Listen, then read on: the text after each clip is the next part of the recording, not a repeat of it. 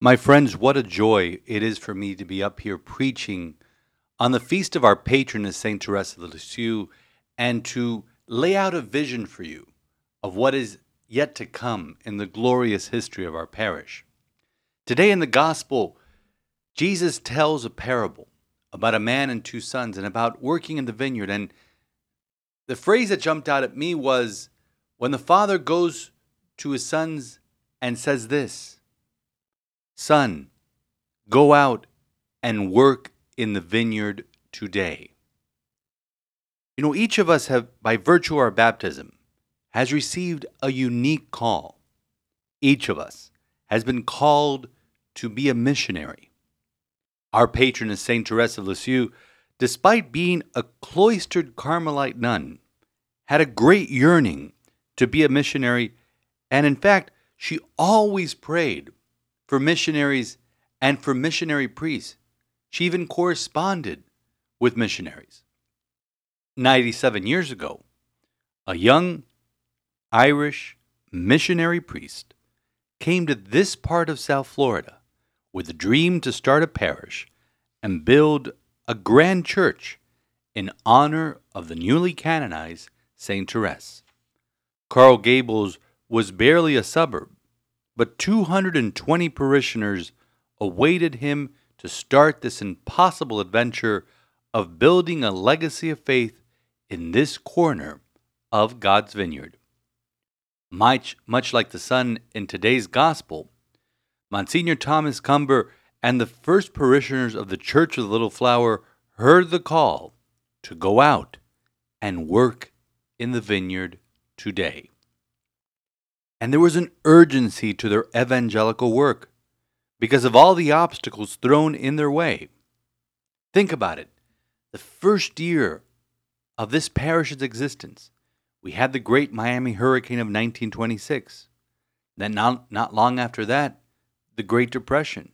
And then after that, World War II.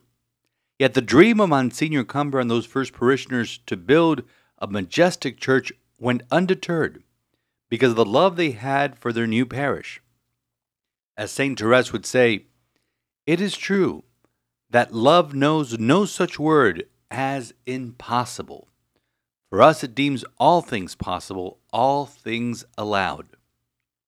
And if we look to the Annunciation of the Lord, when the Archangel Gabriel told our Blessed Mother that nothing is impossible for God, we should all know that the word impossible does not belong in the vocabulary of a faithful Christian, especially one who has a zeal to spread the gospel of Jesus Christ.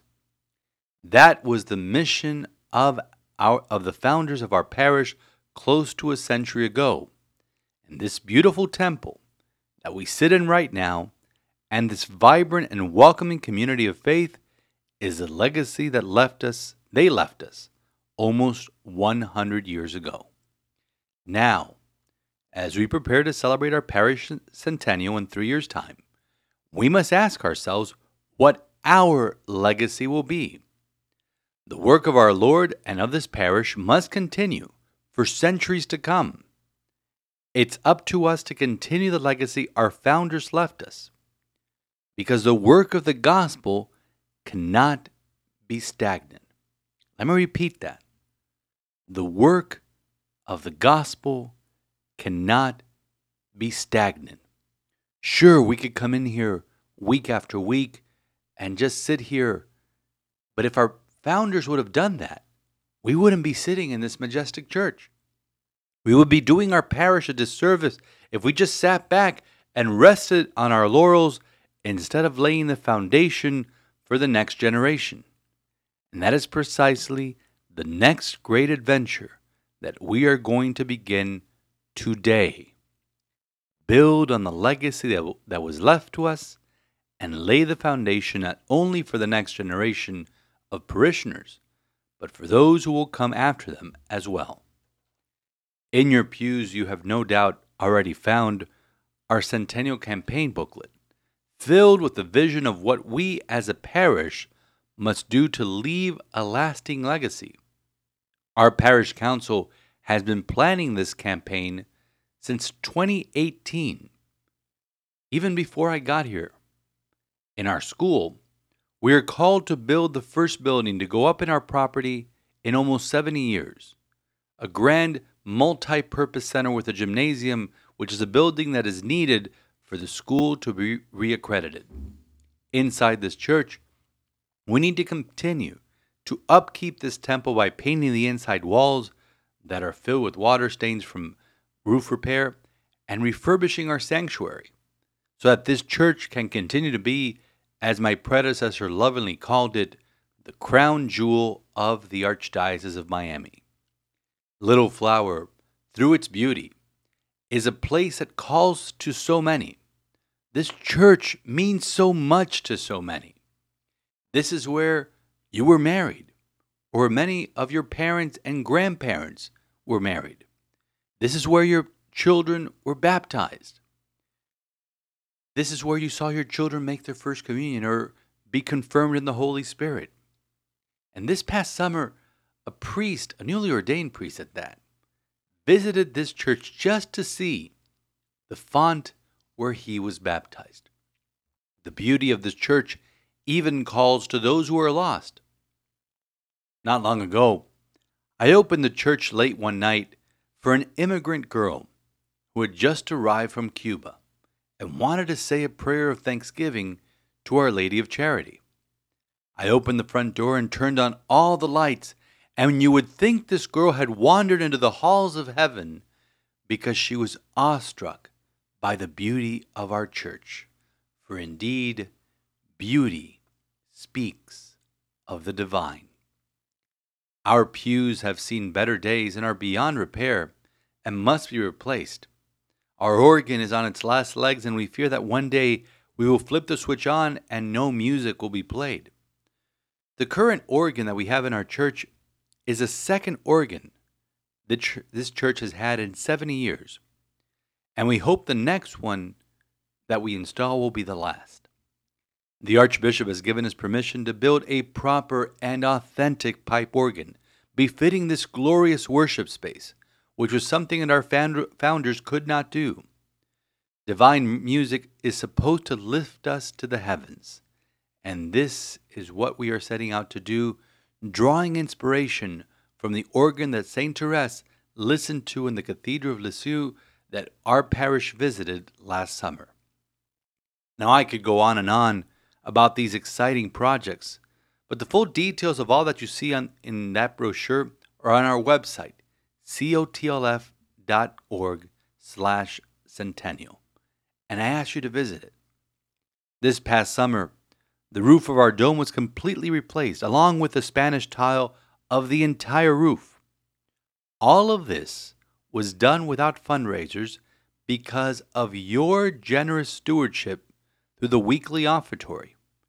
Now, however, as we draw closer to the century mark, these bold endeavors that we set out to do compel us to launch what we are calling our Centennial campaign that will benefit both our church and our school, since we are all members of one parish here at Little Flower. This campaign will require a sacrificial gift from all of us so that we can leave a lasting legacy for the next generation of faithful who will draw strength from the fountain of salvation that emanates from this altar every single day when the Eucharist is celebrated. Every January, I stand up here on behalf of the Archbishop of Miami for the ABCD. Today, I stand up here on behalf of the children of our parish and on behalf of those parishioners yet to be born. When I was ordained 21 years ago, I never thought that I'd be pastor of this parish, let alone be pastor of a parish looking to build something. But as pastor and steward of this parish, it is a call that I have to embrace in the same way I embrace my priestly vocation. I ask you to embrace this great call that we are receiving from the Lord as well. Inside those Centennial booklets is a pledge card. Join me in making a sacrificial gift to our Centennial campaign payable over a 3-year pledge. We're not doing this for 1 year like we're used to with the ABCD. This is a commitment over the next 3 years. Now, this pledge must be done through prayer. And that's exactly what I did. The other night, after much prayer, in order to better lead you by example, because as pastor, I never ask you to do something that I wouldn't do myself. I prayed about what gift I would give as your pastor. And even with my modest salary as a priest, I made a pledge online of $10,000 to this campaign. That is a third of my annual salary. I am calling on all of you to be just as bold with your sacrificial gift and to take your cue from the widow in the gospel who gave to God from what she did not have. For as St. Paul tells us in the second reading today, tells the Philippians as well, complete my joy by being of the same mind, with the same love, united in heart, thinking one thing. We must all walk together over the next 3 years as we journey towards our centennial. Now, our parish council and centennial committee have set an ambitious goal to raise $13 million over the next 3 years. Now, in the last 14 months, by meeting with some very generous parishioners, we have raised $4.5 million in pledges. And this past week, our school parents started to give initial gifts that exceed $1 million already. So, as you can see, we are almost halfway to a goal that I am certain that we will achieve, because the word impossible does not exist in a parish dedicated to the little flower. God will repay your generosity 100-fold. St. Therese tells us, we can never have too much confidence in the good God. As we hope in Him, so shall we receive. Now, along with the temporal aspects of this centennial campaign that I have outlined, I also call on each of us, as I have done over the last 4 years, to deepen our love for the Eucharist. Here, at this altar, at the end of each Mass, we receive the missionary call to go forth and spread the good news. Today, we officially begin our journey to our centennial that we will celebrate in October of 2026. May the good Lord find us that day on fire with His Spirit and ready to begin another century of being missionary disciples here in Coral Gables. St. Therese wanted to shower roses upon us from heaven, as is illustrated in the beautiful stained glass window over the entrance of our church. For almost 100 years, and we pray for many more, we have definitely seen the graces of the little flower spending her heaven, doing good on earth. Saint Therese of the Child Jesus and the Holy Face, pray for us as we embark on this great endeavor, all done for the glory of our Lord.